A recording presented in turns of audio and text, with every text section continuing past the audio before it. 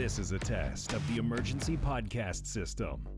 Activated by contract termination, rumors of our demise are greatly exaggerated. Welcome to Stacy on the Right with your host, Stacy Washington. She's blessed to be a Bible-reading, gun-toting, Air Force veteran, wife and mom, righteously American.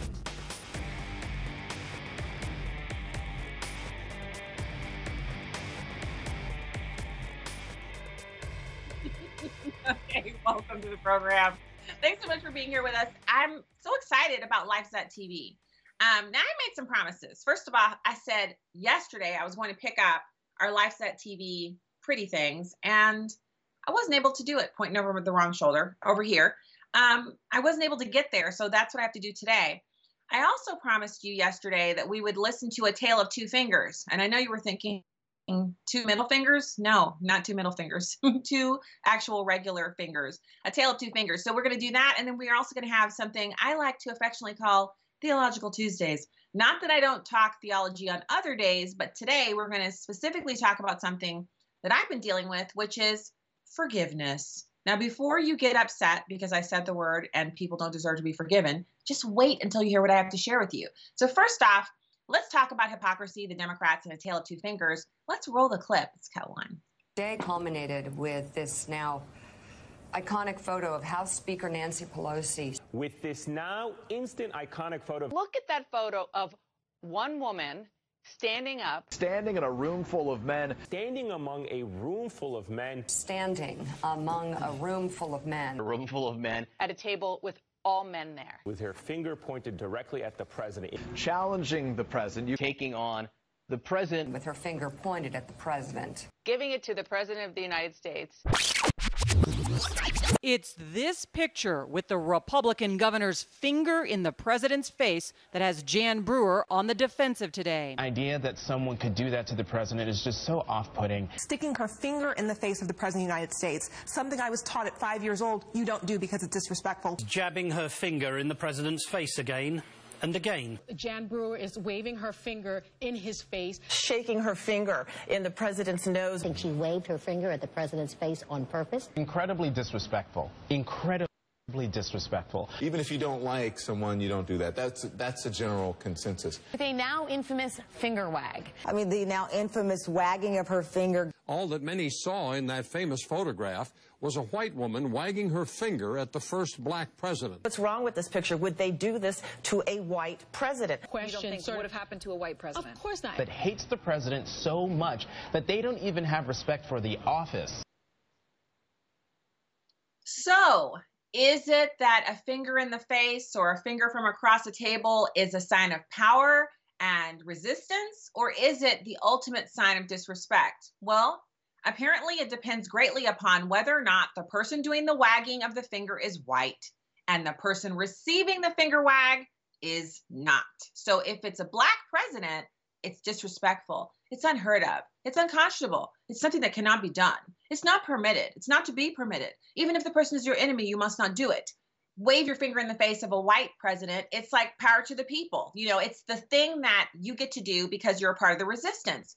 But if you throw up this sign, and I know I'm pivoting here, but it's a huge, big problem that the Democrats are having right now. They can't decide if this means okay or white power, if a finger wag means you're to be pitied or hated, or if the finger wag is ultimately a sign of racial animus, as it was imputed to Jan Brewer. Now, remember, this was an issue that she was facing that had to do with the border. She was concerned about the people of Arizona and what was happening to them, the kidnappings, the rapings, the stuff that the news doesn't report about. She was waving her finger because she was upset. Now, was it appropriate? I actually said at the time I didn't think it was appropriate for her to get that close to the U.S. president and put her finger in his face, not because he's black, not because she's white, but because it just didn't look great. It looked bad. It didn't look that great. But for Nancy Pelosi, this was a camera op. Have you noticed that the Democrats always have something planned? If they know a camera is going to be present, they're ready with, like the day she met with the president, it was her, Chuck Schumer. You guys remember this. It was back in January, February of this year. And Nancy Pelosi emerged from the White House. Now, first of all, are you with me in the knowledge base that Nancy Pelosi going to the White House is not that big of a deal? I mean, I've been in the White House 10 times. So when I come out of the White House, I take a picture of myself 10 times. On my 11th time, I'm going to still take a picture of myself coming out. I don't expect there to be any cameras there. I'd love it if there were, but it's not probably going to happen for me. But for Nancy Pelosi, who is the Speaker of the House of Representatives for the United States of America, a visit to the White House is not that big of a deal. So why were there cameras outside to catch her in her red designer jacket? She closes up the coat, comes out, and she smoothly slides on her aviators.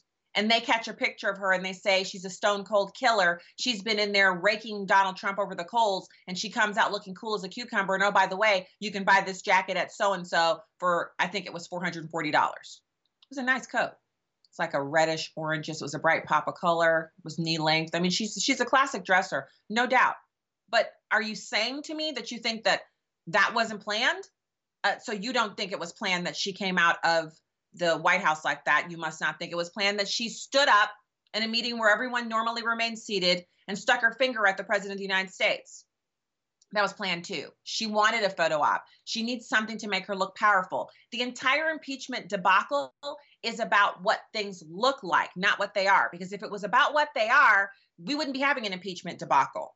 Fake impeachment, by the way, because they haven't voted on it. And they're not going to vote on it because they don't want to vote on something that would give power to the Republicans to subpoena people like, oh, I don't know, Barack Hussein Obama, Susan Rice, James, I hug redwood trees, Comey, any of them. You would not get not one iota of peace for the Democrats if the Republicans were busy subpoenaing all the people who have actually played a role in what was an attempted coup against the presidency of the United States. And I know Republicans don't do this. I know it's not, they don't have it in them. Like the sweater vest wearer inside of every seated elected Republican, except a few of them, just prevents them from wanting to do what I'm about to describe. But I feel like they got to take it to the Democrats the next time it's their turn. The next time they have the presidency, they got to show them a little bit of their own medicine. It's not right. But that's a perfect segue into why it's not right, which is theological. Thanking God for his grace and forgiveness. Now, first things first, I never talk about theological stuff on the show that I haven't either struggled with myself or I'm not currently in a battle with Satan at this very moment about. So, forgiveness, I got a problem with it. Or I should say I had, because I feel like I've crossed over at least a little tiny, like little mound or a hill, a small hill. I haven't done like a whole, I'm just getting there. And so what I want you to do today is for the encouragement, I sometimes call this the encouragement segment. I want you to kind of think about what God's grace is. What is grace? Well, grace is an undeserved gift. So we don't deserve grace, but we get it because of who God is. So God is amazingly grace-filled, and we don't deserve it. So here's an example.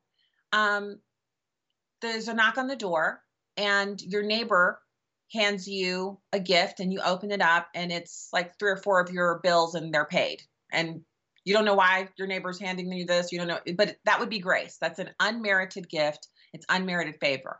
Another example would be you have a severe dental problem. You go in and the bill should be like $1,800, and the dentist says you only have to pay for, the associate people, so the nurse, anesthesia person, and all them. I'm waiving my fee. You only have to pay for the side people. So instead of $1,800 or $3,000 or whatever astronomical sum, it's like $600. You would walk out of there floating, literally, not just from the laughing gas or whatever he gave you, but from the fact that you don't owe the whole amount, right? So we are already in the recipient of this amazing gift of grace from God. But what we do is we kind of look at it and we say, okay, thanks, God. But guess what? She attacked me at lunch 3 weeks ago, and I just can't let it go. Or he owed me money for doing work, and he hasn't paid me. And when he finally did pay me, he did it begrudgingly and treated me like a piece of crap. And so I got something against him. Well, yeah, you don't, because we've been forgiven for the ultimate of all sins, which is being sinners in ourselves. The fact that we are going every single day, we sin, all day we sin. We've got stuff going on every minute of every day. We can always turn to God and ask for forgiveness. But what we usually end up doing is we ask for forgiveness and we're like, thank you, Lord, I'm forgiven. And then we run around holding everybody else accountable for every little slight or snub, some of which these people don't even know they're unaware that they've offended. So here are the steps that we can do to go through to kind of realize and appreciate what we have received through God in Christ without deserving it, and use that as a motivator to seek God and try and understand and please him. So this is a conscious effort. It is hard to forgive people. It's not that we're being asked to do something that's so easy peasy we don't have a problem with it. If it were easy peasy, wouldn't be something that's spoken about in the Bible so often. So first, we thank God for his grace to us. And we just say, first of all, we just need to acknowledge, without Jesus, there's no grace. All of the grace that you see in the Bible is realized through Jesus Christ and his work on the cross. And it's all ultimately conveyed and embodied within him, and it's given in superabundance. So God's not stingy about giving us grace. He doesn't say, I'll give you some grace, Stacy, for snapping at that lady and biting that person's head off, but I'm not going to give you any grace for, that other horrible thing you did. No, it's there for all of it. So the most obvious and significant thing is that grace pays all of our debts. Grace means we don't owe anybody for what we've done. Specifically, we don't owe God a debt that cannot be repaid. It's already been paid for us and given to us. Romans 6:23 says, the wages of sin is death. If you've ever sinned, even a little, if you've looked at anybody crooked, if you've wished that some person would, fall off the sidewalk because they're walking in the road or something and you're just trying to get to work and you're late, whatever the tiniest little thing you can think of is, if you've ever done it, then you're deserving of death, because the wages of sin is death. If you've ever sinned, death eternally is what we would deserve. It's what we've earned. Sin means missing the mark in any way, whether it's disobedience to our parents as children, telling a teensy little lie like, I don't want to be with you at your luncheon this week because I have to go to the dentist, when in reality you're going to be sitting at home surfing your favorite decor websites. That's lying. That's eternal payment for that is death. But if you're a Christian, God has taken care of this debt already. Romans 5:7-8 says, very rarely will anyone die for a righteous man. Though for a good man, someone might possibly dare to die, but God demonstrates his own love for us in this. While we were still sinners, Christ died for us. So the worst of us, the best of us, and everybody who thinks they're the best but is really the worst, everybody. So we are justified so as to be just, and the one who justifies those who have faith in Jesus Christ, meaning you have faith in God, you're justified. You have the grace of forgiveness of your sins. So we also have the grace to actually be a child of God, which is this is a radical, amazing type of a thing that's totally separate from what regular people call religion. It's not just begrudgingly going to church on Sunday and, saying God bless you if someone sneezes. That's not what we're talking about when we say actually being a child of God. It means forgiving someone when they really hurt you. They've hurt your feelings. They've gossiped behind your back.